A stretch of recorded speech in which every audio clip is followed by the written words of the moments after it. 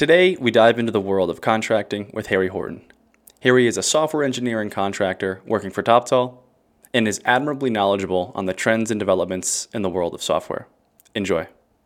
Given the safety net that comes with being a salaried software engineer, what was the inspiration behind you taking the plunge into contracting? Working salaried is great. And, you have consistency, reliability. You've got a company that, wants to keep you around. And it can be pretty nerve wracking thinking about switching to contracting. Typically, people will think, oh, you can work for this company and maybe the contract's going to be short, or all of a sudden your livelihood is going to disappear. And so far, in my experience, that hasn't really been the case. Um, so I originally wanted to become a contractor because I wanted to work less than 40 hours a week, make more per hour, and spend more time working on personal projects. Um, and when I managed to get into contracting and I was working full time with it, it felt a little bit more like a full time job, but with a lot of the other contractor perks. So, it's pretty nerve wracking going from salary to contracting, where, first you have to find a client, which can be really difficult. And you can take a few different approaches to being a contractor in general. One is, you can find clients on your own and negotiate things on your own, and handle all the business side and the invoicing and negotiations, and that can be extremely difficult. Unless you have experience in that stuff, I don't really recommend that approach. Another path you can take is going through a recruiter, which makes it easier to find people, but you're still responsible for, learning all the contracting things yourself and often handling negotiations and stuff like that. Um, my preferred approach is to use one of a number of platforms that exist out there, where they have platforms like TopTal, Moonlight, Brain Trust, where they will they have clients already that are looking for people, and they have a list of contractors, and they make it easy to connect clients looking for work with highly skilled contractors. Some of these platforms do a lot of testing beforehand, like TopTal, um, and some of them just look at your resume and make their own recommendations to clients. But these organizations will typically handle the negotiations. They'll help you with the contract. They'll help you, communicate with the client and work on the business side of things. And a lot of them will actually pay you as well. So the client will pay them. They'll take a small percent cut of whatever your rate is, and then they'll pay you often, even if the client doesn't.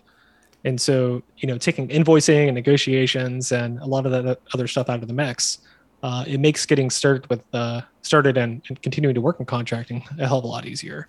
And had you Um, explored a little bit with being an independent contractor, not with any of these middlemen, before you started working with TopTal? Or did yeah, you started working? Okay.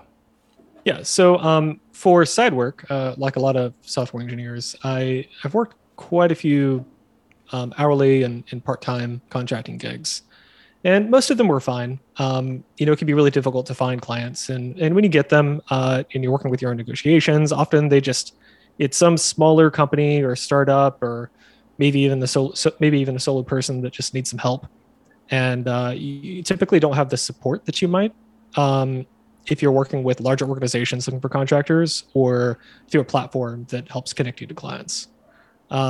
So I've done that in development, and I also did that in IT for a while. And I'm not really a fan. It's pretty stressful, and it's a lot to have to, like, chase down payments for a small, like, single person startup or something like that, or negotiating things, or just getting what you need from small teams. And when you're finding contracts on your own, that'll be the majority of what you find. But when you're going through these organizations that help connect you to clients, they typically have a list of larger organizations that have the resources and have the systems in place to support you, so that you can be, the best contracting engineer that you can be. And once you were in the door with, you said TopTal does a lot of testing. Once you're in the Mm. door, how is the connection process between a client who's looking for a skilled developer, and what is the process they follow for connecting you and actually making you a contractor for that client? Is there additional testing? Is there a simple personal interview to see if you're a good fit? What does that look like? So with my experience with TopTool, it was pretty straightforward. I had a skill set that one of their clients was looking for. So they kind of fast tracked me directly into a job, got me an interview. I did a very simple test, and then I was onboarded very shortly then after. Most people, at least on the TopTel platform, that from what I can tell, they spend a while looking through lists of clients, and either they can find a gig that they want to apply to, and if the people working on the platform decide that you're a good fit, then they'll select a few people and then send those off to the client. The client chooses, and then you'll do an interview. Some clients have tests, some clients don't. That's really just up to what they want. After that, TopTool will negotiate the rate if anything needs to be negotiated. But typically, you say, "Hey, I want to get paid X per hour," and they'll tell you if that's reasonable or not. So if you're asking for $500 an hour, they may come back and say, "Hey, that's not reasonable." But other than that, you can charge pretty much whatever you want, and they handle the negotiations and getting the contract for you to sign and everything like that. So you're pretty much just responding to requests to sign things and getting things set up. It sounds like a nice process, though. I mean, having someone handle all of that and even the payments flowing through down to you from the contractor and having the middleman kind of coordinate that must be easier. And I'm sure they're better at, or at least you don't have to handle shaking down people to get your money, right? Is that kind of Yeah. right? Yeah, TopTool specifically will pay you whether or not the client does. So you're not at any risk. If you've worked the hours, then you're going to get the pay. And that's some great assurance too. I mean, I'm not Yeah. sure how a lot of these other companies are doing that do this client and talent connection, but that's a really nice assurance to have. So you had talked a little bit about how you wanted to become a contractor because you wanted to work a little bit less than 40 hours and kind of work on your side projects at the same time, which I think every developer has at some point. They have that idea, or they're forced into working their full-time gig and just spend the off-time hours doing more and more. Did that dream come true? Are you working less than 40 and doing your off stuff? No. So that's still the goal. But once I started contracting, like one of the biggest pros to contracting is just you can get paid more. And to talk a little bit about that, so when you're working salaried, a company is responsible for paying for a lot of different benefits. They have additional taxes and stuff that they have to pay, and there's a lot more that goes into hiring somebody on salaried.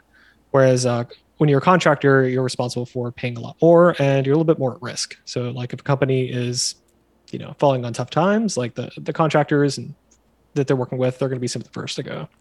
So contractors end up getting paid, or can end up getting paid a lot more depending on the organization. And negotiations, I think, for pay are also a lot easier. In what sense, compared to a salary job or like that initial process? Is it just because you set your initial rate and Yeah. there's So you less come, ambiguity there or less wiggle room in yeah. some sense? So you come in at a much higher rate typically. So if you come in as a salaried employee, they might start you off at a certain number and say, "Hey, after 90 days, we'll increase this by 5 or 10K." And then maybe after a year of you proving yourself, we'll bump you up another 5K. And then after another year, maybe we'll give you another 5K. And those are super small increments that companies are using in order to give you a carrot to chase, to just give you some incentive to do well, which is a little bit of gamifying it, but that's reasonable, right? If I ran a company, I would do the same thing. Yep. But when you're a contractor, you come in and flat out say, "Hey, this is what I expect to be paid." And when you're a contractor, you could be hourly, you could be working 10, 20, 30, 60 hours a week. It just depends. So I think the negotiations end up being a lot more flexible than whatever rules that HR typically has set up for their salaried employees. And to go off of that just a bit, what are the expectations? Have you noticed a difference in the expectations between what is expected of you in terms of delivery right away as a contractor versus being an in-house dev? We want you to be able to deploy something first week, first month, whatever it is, versus I think companies, my bias, I'm thinking is that a company that you're a part of, if you're salaried, would probably be much more coddling to some sense, or could even go in the other direction and be more demanding? What's it been in your experience? So when it comes to full-time contracting gigs, it seems like they're willing to invest time into you. And they basically treat you as if you're a normal employee, except for the fact that you get to avoid a lot of the office politics and a lot of the HR hurdles that you have to jump through. But other than that, I've been treated pretty much like an employee. There was, a ramp up period saying, hey, like, we understand it's going to take you time to learn our stack. It might take a month, it might take 3 months, depending on the organization. But it's pretty much the same. It's when you're working with hourly or smaller scale clients that things are a little bit different. Often those clients have like an intense need, like maybe their existing employees don't have the capacity or skills to fix a certain problem that happens to be a priority, and so they go searching for help elsewhere. They think, oh, I don't want to bring on a new salaried client, so why don't I find a freelancer or contractor? So when you come on, typically they'll say, hey, we have these, immediate needs. We want something delivered. And they basically expect you to be able to jump on and hit the ground running as fast as possible so that you can deliver as quickly as possible. Ideally, any professional will be hitting, the ground and delivering as soon as possible. But the sense of urgency is much higher when you're working less time. I think too that if you're a company that is extending contracting jobs, you're probably relatively organized to the point where you know exactly what you're hiring someone for, and you've really thought about it. Whereas, not that a company that has purely full-time employees wouldn't be organized or calculated like that, but in my experience, I've often found that, for example, the company I came into, I had a little bit of experience with React when I first started. I was mainly a server-side guy with Node and Express, and within 6 months, I was doing some iOS contributions, some, different PHP contributions, things I hadn't used at all. Whereas I feel like with the contracting world, because you're specifying your rate, you're specifying here's the exact skills I'm good at, whether it's, I'm a React guy, I'm an Angular guy, I can do backend, I specialize in TypeScript, whatever it is. I feel like the expectation is a little bit more set. And the full-time organizations that have just purely full-time employees might be a little bit more dynamic or need you to be a little bit more dynamic. And they're expecting you, because you are full-time, yeah, we could invest a week in training you or having you go learn Ruby on Rails or to do other things. Whereas I guess you could speak a little bit to how much the displayed role that was required for you at whatever gig you're at, how much that has been changed, or if it has been exactly the same, you're working on the same stack that was advertised, etc., things like that. So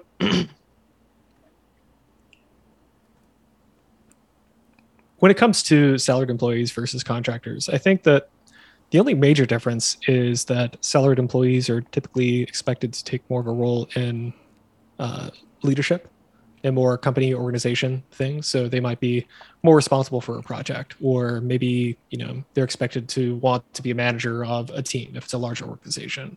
Or if you're very small, maybe they're expected to take more of an initiative to show that they're invested in the company.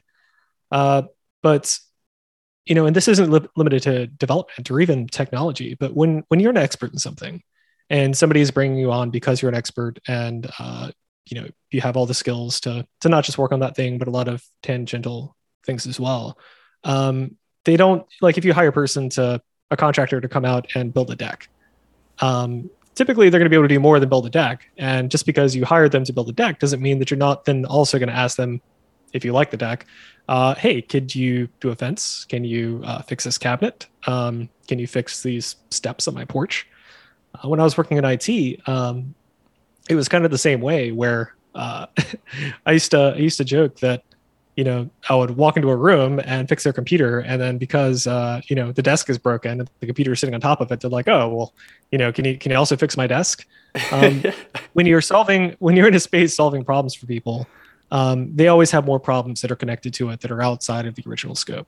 And so there's always if not the expectation, there's always the eventual need that you need to, uh, grow outside of the initial scope in order to deliver in ways that both you and the client expect. And So, speaking of that a little bit, was every contracting job you ever did mostly full time? Because I can imagine the request for repeat work, even if someone hired you for a 4 month job, like you said, you fix someone's computer, they ask you to fix their desk next, or you hire a general contractor to come out and they do your fence really good. I got 5 friends who needed their fences done too. I got to imagine the request for repeat business is quite high. Obviously, assuming, like you said, the fence is a good fence, they did a good job. Did you have any experiences with that where it was kind of a, not contract to hire, but contract to contract to contract kind of a gig? um, typically when you start working with somebody, you just kind of keep working with them on all of their needs. And there are some situations where you kind of back away and they say, "Hey, I just had this one thing I needed done." And after that, I think we're good to go and we won't need you anymore. And then they call you back a few months later. I think in like something like IT, that's pretty common because people only call you when there is an issue. But with developments, there's always too much in the backlog, and they always need a lot to do. So typically, if they're willing to hire somebody on, they're going to want you for a lot more. And if they are going to stop working with you, then maybe they'll call you back a year later if they hit a capacity issue again and they've had an issue with, uh, you know, their resources that they have available and they need to bring somebody on. Um, but I think it's more common that you finish a gig and they don't have you come back. At least on projects where they have existing developers. If it's somebody that just built a web, like an e-commerce site, and it's doing good enough for them and they don't ever need any development work, like they may come back time and time again on for new cycles of work. But for larger organizations, I think it's pretty one and done. But that one is going to be 6 months or even a few years. And to elaborate on wanting a master to come in and defining your skill set and your hourly rate, when did you, if ever, feel comfortable or ready to make the jump to be like, okay, I'm entirely self-sustaining? Obviously, you're going to reach out to whatever community you're in for help on certain extremely technical things or things you're having trouble with. But when did you feel comfortable enough to be like, yeah, I could get thrown onto any project within this tech stack and knock it out in a certainly reasonable amount of time and it'll be of high quality? Was there a moment when you turned around after completing 6 or 7 projects over the course of a year where you were like, you know what, I could get this done? Or was it kind of thing you were like, you know what, I just think I want to go and try that out? Did you have any kind of a split, or was it just like, let's see? It all depends on the scope of the project, right? So, like, I'm not an infrastructure guy, but I could set up a simple serverless stack with existing tooling and following stuff. But when it comes to that space, if somebody's like, "Hey, my needs are somewhat limited," that falls into the category of I can figure this out. And when you're first getting started in development, everything is I can figure this out. Like you have to be kind of optimistic and sometimes even a little bit arrogant in order to be confident enough to take on some really hard problems when you don't have the experience yet. But when it comes to specific stacks, so like if you're working with React or just basic Express, like, backend APIs or Laravel or whatever it happens to be. If you're working in that space for a while, you start to hit a point where you don't start seeing a lot of new problems that aren't, super straightforward to implement. And I think that's where that switch starts to happen, is where you start noticing the shift between I don't know much about that, but I might be able to figure it out, to I've seen something very similar to this. And while there are always unknowns, I feel very confident that I know what to do here because I've done it multiple times before. Yep. And so as that bar, slides from one side to the other, that's where the confidence starts to come in. So a framework that I know and have come to love and is partly contributed to by a good friend of mine is Nest.js. It was a technology that I got introduced to early on at my time at Collio, and immediately it felt like riding a bike. I was able to build a server-side app using TypeScript, importantly, TypeScript, as opposed to JavaScript. And I was able to do what I wanted to do without without any friction, it felt like. Connecting to any kind of a database, SQL, NoSQL, really doing everything in Nest is a breeze for me. I know you are also a big fan of Nest and TypeScript. Can you talk a little bit about maybe what it is that you like about it, thoughts in general on Nest? So I was also introduced to Nest at Collio. I think the first benefit of using Nest is the fact that it is TypeScript. TypeScript in general has been the biggest, tool that has helped me across my entire developer experience. Working in JavaScript or PHP or other non-super type safe languages was really difficult, and TypeScript was just working with that is just night and day. Nest.js as a framework was really awesome, and I think you hit the nail on the head. Like it helps you out with a lot of things, but it does stay out of your way. It has really good TypeScript support. It's about the only place I've ever seen generics used that I actually enjoyed. It does a lot for you, but it doesn't do so much that you have to struggle to work around the framework to accomplish like very common things. So I'm not really sure where the magic came from with that, but yeah, it's just been a fantastic framework that encourages you to organize your code in modules and keep your code split up and do proper testing. They have some decent CLI tooling. It's been fantastic. I've used Nest.js on quite a few projects now, and every once in a while I'll peek back at something like Laravel, which is like a super batteries included framework, or because I do like Laravel, I'll look at something like Adonis, which is Laravel in Node.js with TypeScript. Mm-hmm. And I've looked at Blitz and some other things, and I like the direction that many libraries are going. And I do wish that Nest had more official modules for common things, but I keep coming back to Nest. It feels very, very natural. And I'm not sure if it's just a matter of experience with the platform, or if they really did nail that sweet spot between doing too much for you and doing just enough. I definitely agree with basically all of that. I know so Camille is the face of that. He was the one that created it.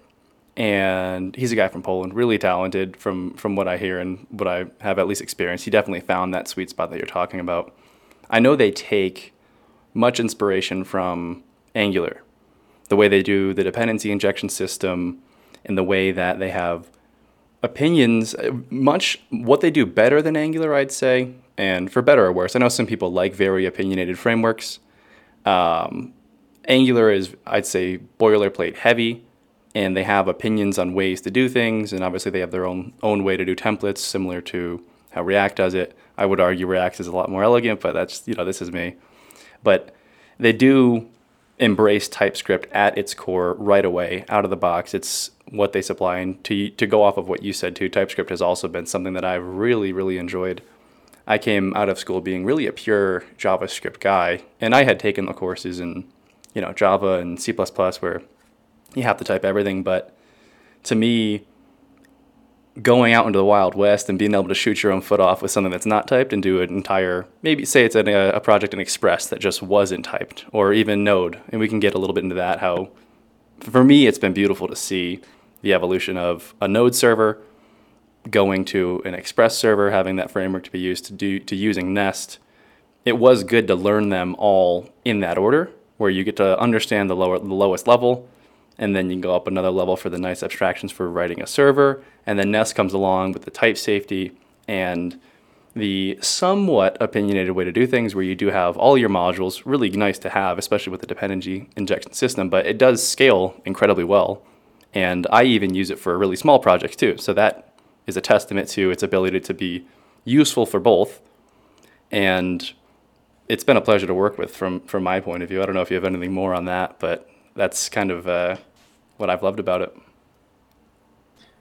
Yeah, the module system, I think, is the nicest part. So what I like about Nest is what I don't like about Angular. So when you're looking at Angular and you're comparing, like, let's say, Angular, Vue, React, then we'll leave Svelte out of the conversation. Angular is, built for the enterprise work. It's built for people wanting to do a dependency injection so they can swap things out for testing or, managing the application as a whole. And it's a batteries included front end framework. Whereas React.js started as, oh, we're just a view layer. And then, people had to create so many variations of the common solutions until the community finally settled on, the most common packages. But it doesn't, come with anything like dependency injection or a lot of other features that, come with Angular. But because it's so simple at its core, it allows you to be a lot more flexible and not have to fight the framework as much when you want to do some really weird things. Whereas Vue.js is somewhere in between, where they have, an official router, an official, centralized state management, and a lot of other things. And the framework will do a lot more for you rather than expecting you to use patterns over other things. But it also doesn't, really have dependency injection. It's something you have to work around. When you're talking about DI and some of these other features that come with Angular, they're really better for larger applications. And even if you're working in a larger application, sometimes you just want to, get to the point of the front end. The front end is complicated enough. And with a very, simple, single view kind of, app that doesn't really do too much, you can feel like, oh, this isn't too bad. This isn't a lot of work. If you're, building on top of an SPA with, dozens or, hundreds of different views, and you have tons of modals and components and things that mix between local state and centralized state and on and on and on, it ends up being a lot. So I could see why some organizations would lean towards something like Angular, but you can still do those things in React. And I think React hits the sweet spot of being able to choose. You just have to be a little bit more experienced to be able to choose the right thing and actually make something that is clean code. Yep, I hear that. And when you work, go ahead. Yeah, please. Yeah. So when you're working on the backend, though, so with Angular, I feel like forcing people into the enterprise pattern is bad. Whereas in Nest.js, I feel like forcing people into the enterprise pattern is good, because when you're working with the backend, you're working with databases, other external APIs. You're building your own APIs. You might have like email, external authentication, maybe. Like there's a lot of stuff that can go into it that you're going to want to mock or fake, or you might want to reuse in other projects. You just want to be able to plug and play sometimes. And on the back end, even if you're working with, if let's say you're just starting with just Express, like I don't know if anybody actually starts with just Node, but let's say you're creating an Express project. You have to sort of follow the conventions of maybe you have a controllers folder and you put these things together, and you can make an API that works very simply, pretty fast. You can connect to a database, using some third-party ORM or ODM, and you can make something that works.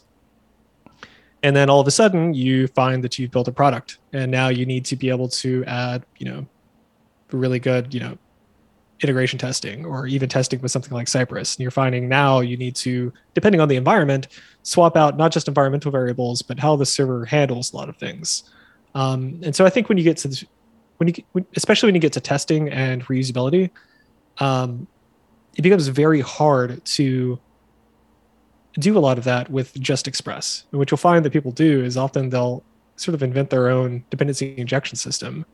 And they end up having to do something like that if they want to have like a very reliably tested application. So maybe you wouldn't need something like Nest features for microservices or building a lot of like modules that could be reused across projects. But having that dependency injection system on the backend, I think, is critical.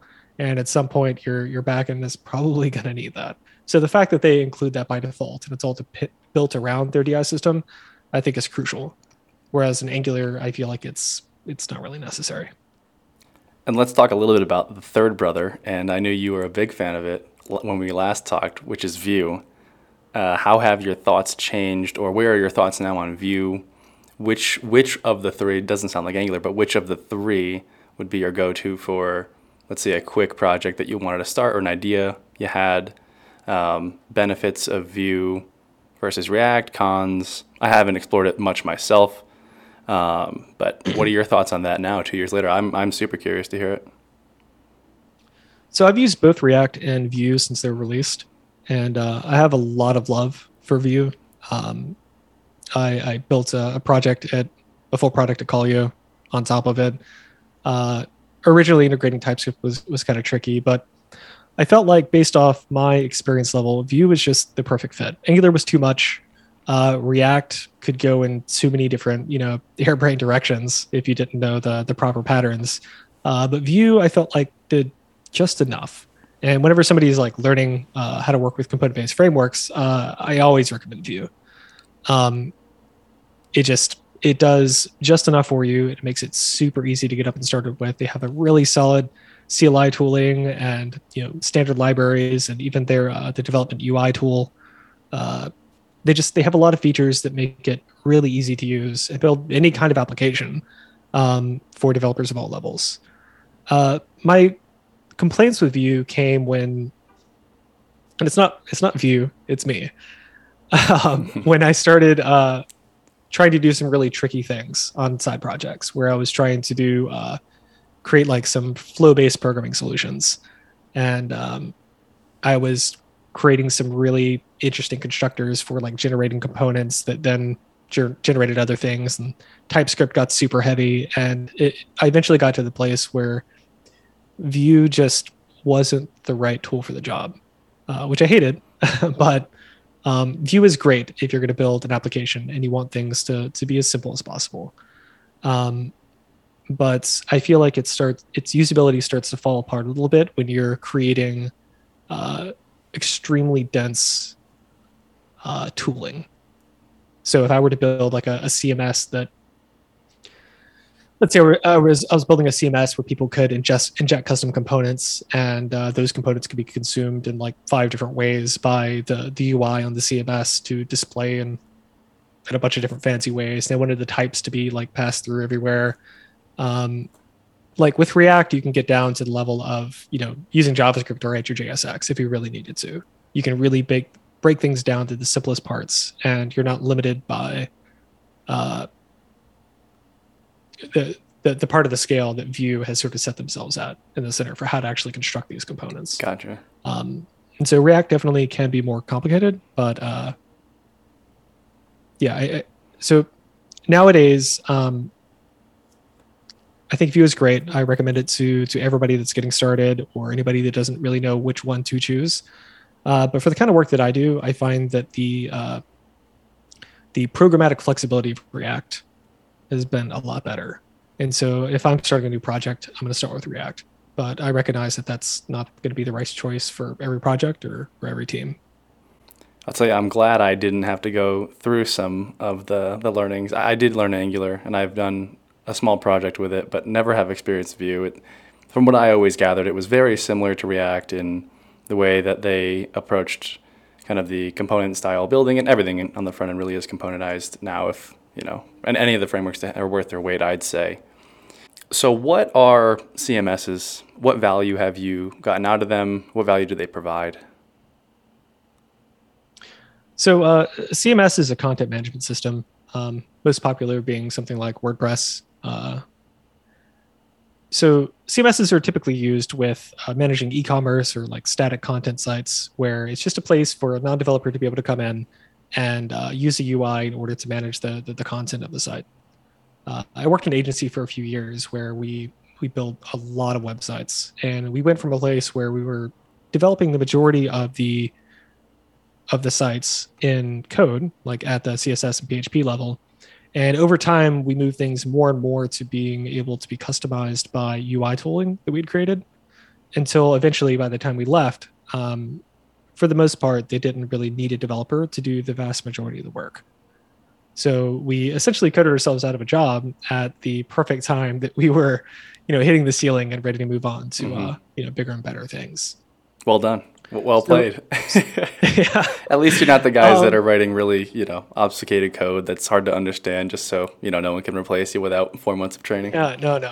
My major goal is to, if I can, make sure that if I get hit by a bus, like everything's going to be okay.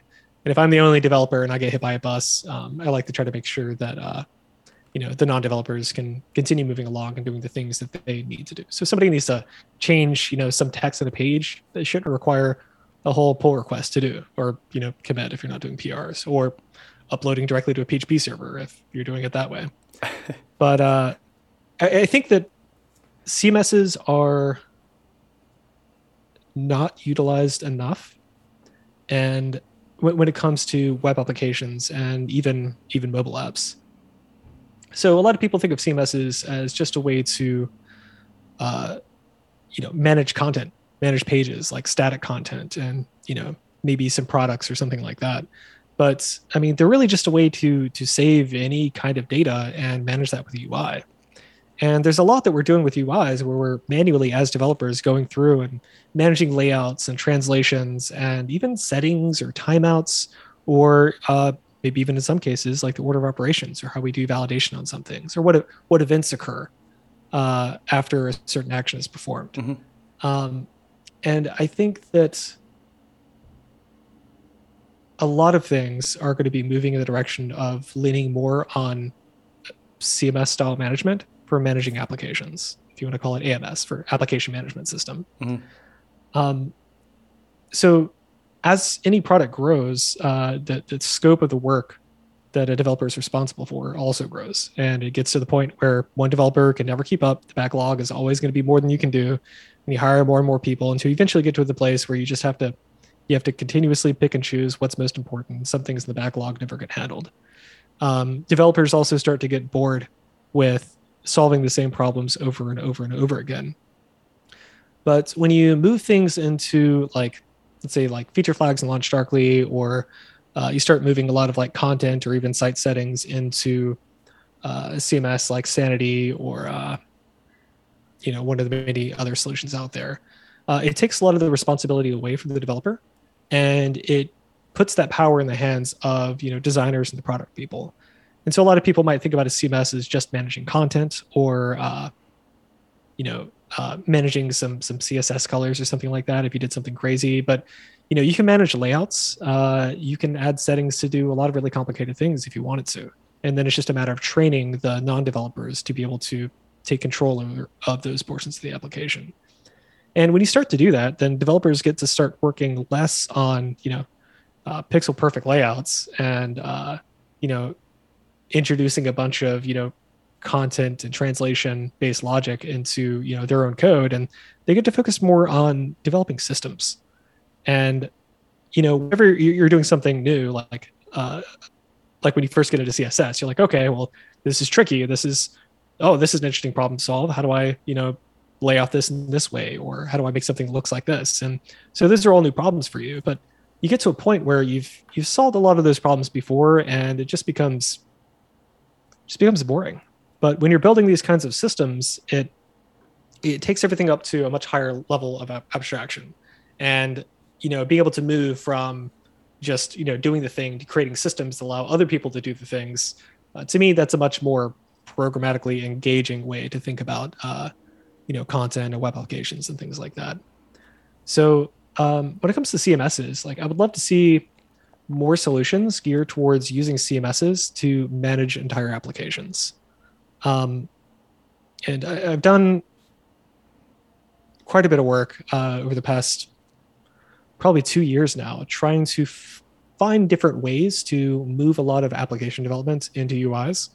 And while most, UI-driven development processes have been, kind of terrible, I think that there's a sweet spot somewhere in there that, I think there's a way to develop some sort of a system that is built with developers in mind, something developers would actually want to use and support and build in custom logic and programming for, that can also be super encourage an intuitive UI and set of controls for non-development people. So yeah, that's a topic that kind of excites me. I'd like to see more work done in that space. Yeah, and I would too. A lot of what you're saying makes me think about developing tooling for non-technical folks.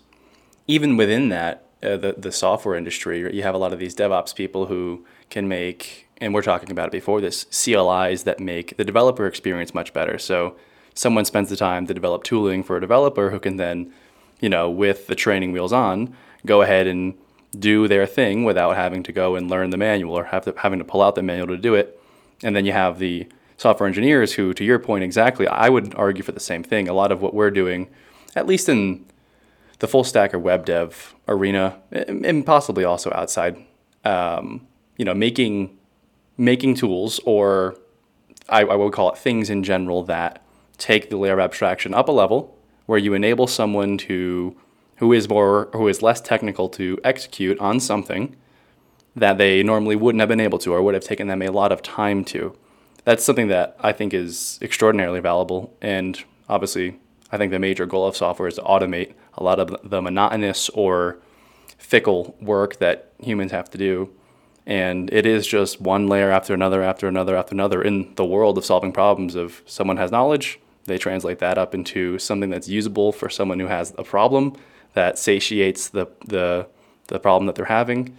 And it is interesting. I think you can get caught in a loop as a developer day to day where it does just seem a lot like execution, and you don't necessarily frame things in this way. Why am I doing this? What is this going to help? Like, what time, whose time is this, whose life is this going to make easier? Things like that. And speaking of problems, let's say hypothetically you had a magic wand and you could wave it, and any given problem in your work could be just gone or taken care of or automated. What would it be other than yourself? Other than yourself getting in the way, what would be the thing that comes to mind when you think of if you didn't have to deal with it, or if it was automated, it would be great for you? I think we're making a lot of progress on the development side of things and creating abstractions that are useful and find that sweet spot between being too much and too little. If I had a magic wand and I could just wave it and make something disappear, it would probably be some sort of solution to improve the pipeline from product to design to development.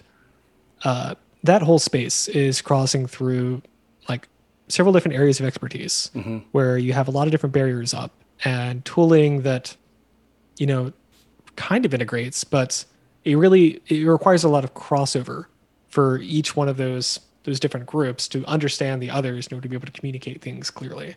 You don't think 6-hour meetings between everyone gets the job done? You don't think that gets the job done? No, I don't think it does at all. Like if a designer doesn't really understand how components work, right?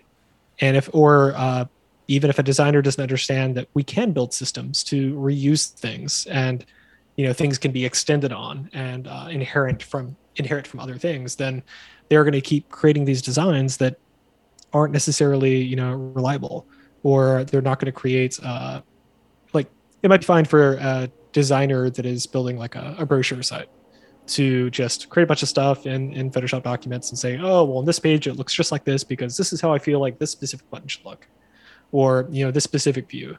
Whereas a designer that is working with developers that are building more of systems, they might look at a brochure site and say, okay, I have these types of sections, these types of layouts that can exist in sections, and we have images that can exist, or content, or a form can fill up the whole thing. There might be a modal. And I think a really solid designer can understand how developers think about building applications, so that they can give you like a UI kit for how the modal should look, how the primary and secondary button should look, how all the different organized typography should look on the side. That way, developers can do a more direct translation from what's in the designer's head to the code that they're actually laying down. So just to kind of jump in the middle there. So what I'm hearing is kind of more cross-domain knowledge would be useful for everyone. It's not really a tooling thing. It would be an understanding and a solving of others' problems proactively is kind of the way that you think that might be able to be solved, or that would at least help. Perhaps required pre-education, maybe a designer that does want to go into visual or graphic design does have maybe a intro to React class or something. Is that kind of the gist you're getting at? Yeah, I think different companies solve this problem in different ways. I think tooling can really help. Because when you introduce tooling and you use technology to say, hey, these are the boxes where we can fit in the things that we need, you can enforce that people are thinking about problems in those terms. So if you had some sort of tooling that allowed a designer to, design a UI kit in terms of how components kind of work using some other UI, then that would handle a lot of that for them without them having to do a lot of training. The company I work at now, they actually have like boot camps for, I'm pretty sure, everybody that works with the tech team, where they all go through a simple programming boot camp so that they can, understand enough about what it is that they're responsible for. And as a result, like everybody outside of development has just been just excellent to work with because they get it. It's nice to work with a project manager that, kind of understands Git and understands what you mean when you're talking about a component Right. or APIs or GraphQL or anything like that. Training is huge, but training isn't always available or, reasonable to ask a small company to solve.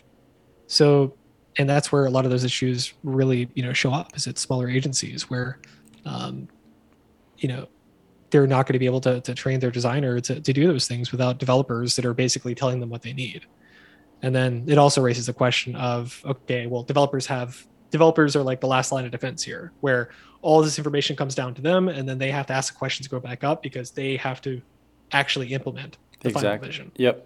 And so a lot of what I would like to see would be to take the sort of, triangle of work where at the top you have ideation, and then from there you go through however you manage your product and defining the requirements and everything like that, to the design process that implements that, and content and everything else, and then finally development that actually implements the final thing into something that can be used. Obviously there's QA and like other processes, but to me, like that's kind of how I look at it. And overall, I try to look for solutions that sort of like reduce that triangle, and rather than just trying to push responsibilities back up the hill, to say, hey, design, not only do you have to parse everything the product is telling you, and you're responsible for deciphering everything and telling them that this feature doesn't make sense, how to represent this new UI. I mean, they have a lot of responsibility to translate words into something that looks like a UI, right? They actually have to plan how the application is going to work from a user perspective, and that's a big responsibility.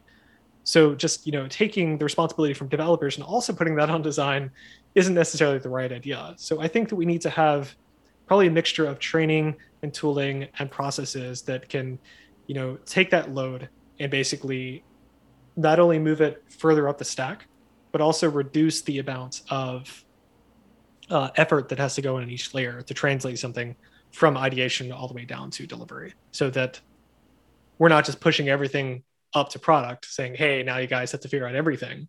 But if they're the ones making the decision, they should be able to do more with their tooling in order to more easily translate what's in their head onto designers and then onto developers.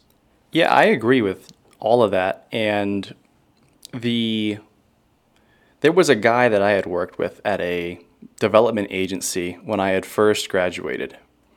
And he had begun as a developer, started on the back end, went to the front end, and then he became a designer. And the way that this company had structured things, basically they had potential clients who wanted a iOS mobile app or a web app or any kind of a software application built. Those clients would meet with a product manager and a designer almost exclusively for about a month. And they would nail out the details, the way it would look, the way it would feel, what kind of branding they were going for, all the way through. Then the designer and the product manager would kind of work back and forth, and the designer would build the entire product from start to finish with interactive click-throughs with tools like Zeppelin. They'd make all the assets. You could use Figma too these days, but the point is this guy knew all the pains and the experiences of developers, not only on the back end, but the front end too. So he knew, maybe what API calls the front end would have to make. And that cross-domain knowledge made him a breeze to work with. I never remember having to ask him a question for more than a minute because he had already thought about all the questions I might have asked and already had an answer for them, already had accounted for them. And that was excellent. So you're definitely onto something with the cross-domain knowledge. And obviously, finding people that do have that cross-domain knowledge is extremely hard.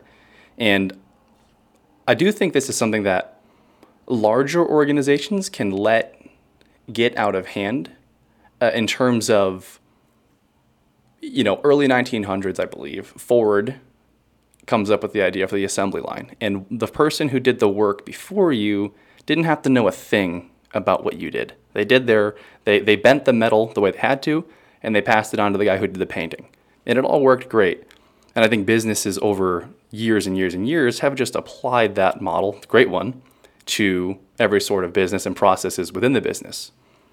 I don't know, I'm not so sold that software enterprises are necessarily entirely well suited for it. Surely there's plenty of parts of tech businesses that do and can chunk things into the small processes where you only need to know what you know in this small domain and you can execute and everything will be fine. But I think as organizations scale and you do kind of almost more segregate product and design and engineering, that these things can become a big problem, and the communication lines in large organizations get even more fuzzy as they grow. And far be it from me to propose a solution to it here and now, but I do think it's something that I've noticed for quite some time now. And to your point too, it's obviously tricky in a startup or a small company arena because, of the millions of problems that a small company or startup could have, if you can't even get the handoff correct and you don't even have the right tooling and the systems aren't, humming at that point, you can't just hire someone new and throw resources at it. You have to be like, okay, well, Sally's got to go learn how to do a little bit of design, and maybe she's designing the application that she's developing. But it is a very, I hadn't framed it all, and most people I ask that question too. If you could snap your fingers and have one thing be fixed, most of them say, I wish TypeScript could do X, I wish this could do Y. But you've gone a philosophical layer deeper or a process layer deeper, and that is certainly something that I think everybody, designer, product managers, and developers alike, have had pain points with for all of time. Yeah. So you're talking about the whole assembly line approach to development, and I'm definitely not advocating that. When you start to silo people and separate them and reduce their scope, it makes the work faster, but you end up getting less innovation. The right problems don't get solved. You can have a lot of problems with that approach. But I guess what I'm trying to get at is I would snap my fingers and try to find ways to reduce the friction between all of these things and find ways in order to bring people together so that they can collaborate more, rather than having to spend a lot of time trying to translate ideas into vision.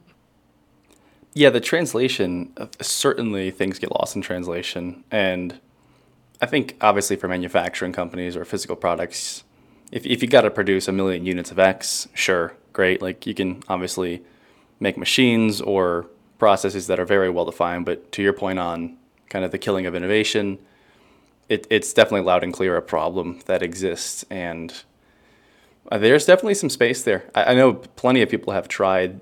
I was talking about Zeppelin. It's a great tool for design to developer handoff. But to your point again, there's certain things that just get lost. And the company that I was working at that I mentioned, who did this whole product development phase, and then they handed it off to the developer and said, go. That could have been a month from when the designer was first working on it. And then you have the time lag for, I might have forgotten why I made that decision. There's all sorts of things that can happen, but it is a great point. So on top of that, I would say we've been talking a lot about work here. What has kept you sane in a world where, you are dealing with these difficult handoffs and all these funny things? What has kept you sane? Obviously, it's been a funny last year and a half or so, but what keeps you humming outside of work? I have a fiance, so I spend all of my non-work time with her pretty much. And other than, home stuff or before the pandemic, being able to spend time with friends and family, I picked up woodworking, which is probably the worst time to do that because the prices skyrocketed. But I've been enjoying a little bit of that, just trying to get away from a screen and do something with my hands. I rejected that notion for such a long time, and the moment I started, I was like, yes, this is so much nicer. We try to go on walks, try to stay a little bit active. You know, I've been running a lot more, trying to like go on bike rides, things that are pandemic safe. Don't play a lot of video games. Never really seem to have enough time, but whenever I do, it's always VR, just so that I'm up and moving around and Ah, doing that's something active. interesting. Like if I'm gonna play, if I'm gonna play a video game, I want it to like get my adrenaline up, and I want to be moving around a bit. So I've been playing when I have the opportunity. I play a lot of a game called Population One. Um, I think it's a really good way to get kind of excited, and get your energy up and move around. Maybe get a little bit sweaty depending on how you play, and just do something really really different. A little bit more dynamic than chores and working. Yeah, I do find a lot of devs do have video games as that kind of outlet among the people who do have kind of a life outside development work. From what I've gathered, there are so many devs who do just develop, and that is entirely their life. And I know plenty of my friends who I went to school with and who are working now where that definitely isn't the case, and it isn't the case for all of their peers in whatever industry that they're in. But it is certainly healthy for me. The kick out of the rabbit hole, so to speak, from developing for the day is working out for sure. Going for long bike rides, going for runs, playing soccer, those sort of things. Like you said, getting up, moving around, getting the adrenaline going, kind of having a goal to compete towards. Like you're talking about, even woodworking. Obviously, there's an end goal, and it's a very productive thing to be doing. What have you built? Any good projects? We have any works in progress, shelves? So we're talking about general contractors earlier. Am I going to hire you to build my first fence here or what? No, definitely not. My major goal, because you have to have like a far out goal of something you're going to build. I plan on building a bed for us. So it's kind of a larger project, but it'll be relatively low to the ground kind of bed. It'll have the whole canopy and stuff like that because that's what she wants. So yeah, I'm just sort of working towards that. No, you've thought it through. The Um, the long term goal is great, and it's funny you say a bed. My dad had gotten into woodworking. I don't know when, but I still have a bed frame at my home, the house I grew up in, that he built when I was, I think, 1 year old. And he built it for me and my brother to grow into. He made the same bed frame for both of us, just duplicated the work that he did. And the things are still kicking. They're sturdy as all heck. It's an impressive project. it's awesome. You were talking about developers that only develop, right? Mhm. And their whole life is development. I feel like that's pretty common when you're into like hungry phases or like part of a cycle where you're just super interested in like learning something and trying things out. In the earlier part of my career, I was doing that all the time, to the extent that sometimes it affected my relationships because I was always working. But I could work all day and then be like, oh, I don't want to code anymore. And then you close your editor and you open up your editor and you start working on that personal project and you just that fire lights up and Yep. you just have like these endless questions that you want to answer. And I feel like some of that fire has not necessarily died out, but I've started to appreciate a lot of the things that I might have been neglecting before. So making sure that you're maintaining your relationships and first taking care of yourself, then taking care of people around you, and then also making progress in other areas because eventually you will burn out. And so for me, I go through cycles. Every few months, I go through a cycle of being on fire, being super passionate. All I want to do is code. I would hell, I would take time off of work just to work on things. Hmm. Just because I'm like that lit up, whether it be learning or working on like a side project or something like that I'm really interested in. And then a few weeks pass of that, and I go into sort of a depressive phase where I'm just kind of burned out on all of that, and I'm not necessarily depressed. Like I'm doing my job, and mostly happy with what I'm doing, but I don't have enough fire to keep me going in the evenings or early in the mornings to work on personal stuff. And so I feel kind of burned out then, and then I go from that to wanting to be more social, where I, recognize that, maybe I've been neglecting some friendships, and I'll try to reach out and talk to people more and do things more with people. And I want to get up and move and be active. And then eventually that gets kind of, I want to be more of an extrovert. And then maybe because I'm doing that, then the fire gets reignited, and then I just want to like go face down and study again. And I've talked to a number of developers about this, and it seems like quite a few people go through cycles. And I'm wondering if it's that the cyclical nature of, having, high and low points is natural for passions, or if maybe we're just doing it wrong. Like maybe it's just the fact that we are, sitting in front of a computer and looking at a screen. Like maybe if we do work out every day and do manage all of these aspects of our life, maybe there's a way to manage it to where we don't have, several weeks of burnout.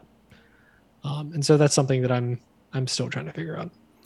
Yeah, and the work-life balance bit is something I think you're hearing about more and more modern day, and you see the large corporate companies trying to adjust to things like unlimited off time, which isn't really unlimited off time, but I think they're becoming, or at least are pretty aware of the trouble that people are having in general, not just developers, with finding that balance. It is tricky to find. I know when I was in college, the triangle of the optimization triangle was grades on the top, social life on one of the sides, and then health on the other. And you could only have two. Like to have all three that was your trick, right? That was trying to find yourself right in the center of that thing, and to be, 50% on all of them, or, contributing equally to all of them. And as I graduated, I very much so I always had all these ideas, and I would always try. I think the one thing about being a dev is you're very empowered because you can build whatever you think about, at least if you're thinking about software pursuits. And I always had ideas and still do. And you can have these bouts that you go through where you go through like a 3-month cycle of just trying to build this thing as quick as you can. And, you see what happens. And to your point earlier, thinking about the product side of it, or I guess I would go further and say the marketing and sales side of it, sometimes you could just be a little bit too nearsighted and you don't think about how this thing's actually going to get sold or if it's actually viable, all these things. But the balance in life for me since college, the triangle has changed. I'd say it's no longer grades, but I would say it would be meaning, social life, health. Family would be kind of bundled into all of those, probably social, but optimizing for all of them is certainly tough. And there are times when you have to put your head down and just do one thing and be hyperlinear. I'm not saying it will make for the best family life for a month or whatever, or best work life for however long. Everyone has things where they go through where they have to kind of be a little bit less in tune and have to take care of their family, or, this project needs to get delivered for us to seal $1 million contract in the next month. Let's go. And then all of a sudden it's like, oh, hey, John, want to go for a bike ride? I know I haven't reached out to you in a month here. I've been a little busy. So, optimizing for all three is tough, and everyone's doing it. But like you said, it is good, at least for that fire that's blazing really loudly on one of those points of the triangle, to slowly dim down so you can kind of come back, take the step to the balcony, be like, oh, yeah, I've been neglecting that and that. So maybe it's a good thing that it's a bit cyclical, because it does give you at least a chance, not that you're going to take it always, but it does give you the chance to segue into putting your efforts elsewhere, or at least rebalancing.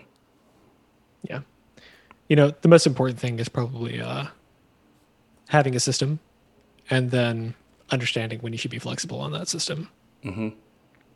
Knowing where to make your concessions. Yeah, I'd agree. Yeah.